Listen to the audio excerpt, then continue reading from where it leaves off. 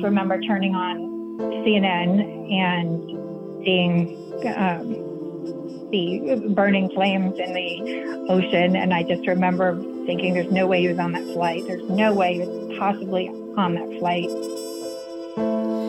Summer sun, you couldn't find me on the dark side of the street.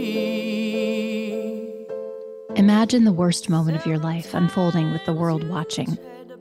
A phone call saying, turn on the news. A knock on the door from a reporter.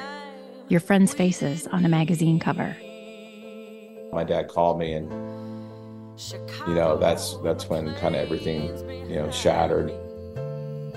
I said, I don't know what to do. I'm helpless. My name is Erica Grotto. I've been podcasting about the business of healthcare since 2018, but this summer I'm taking on a much more personal story.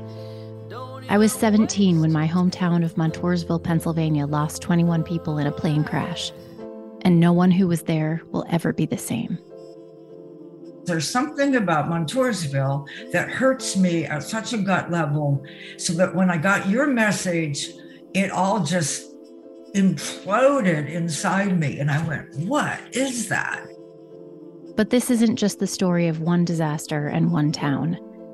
This summer, in a new podcast, I'm exploring how people affected by public tragedies work their way through the trauma with the hopes of emerging stronger.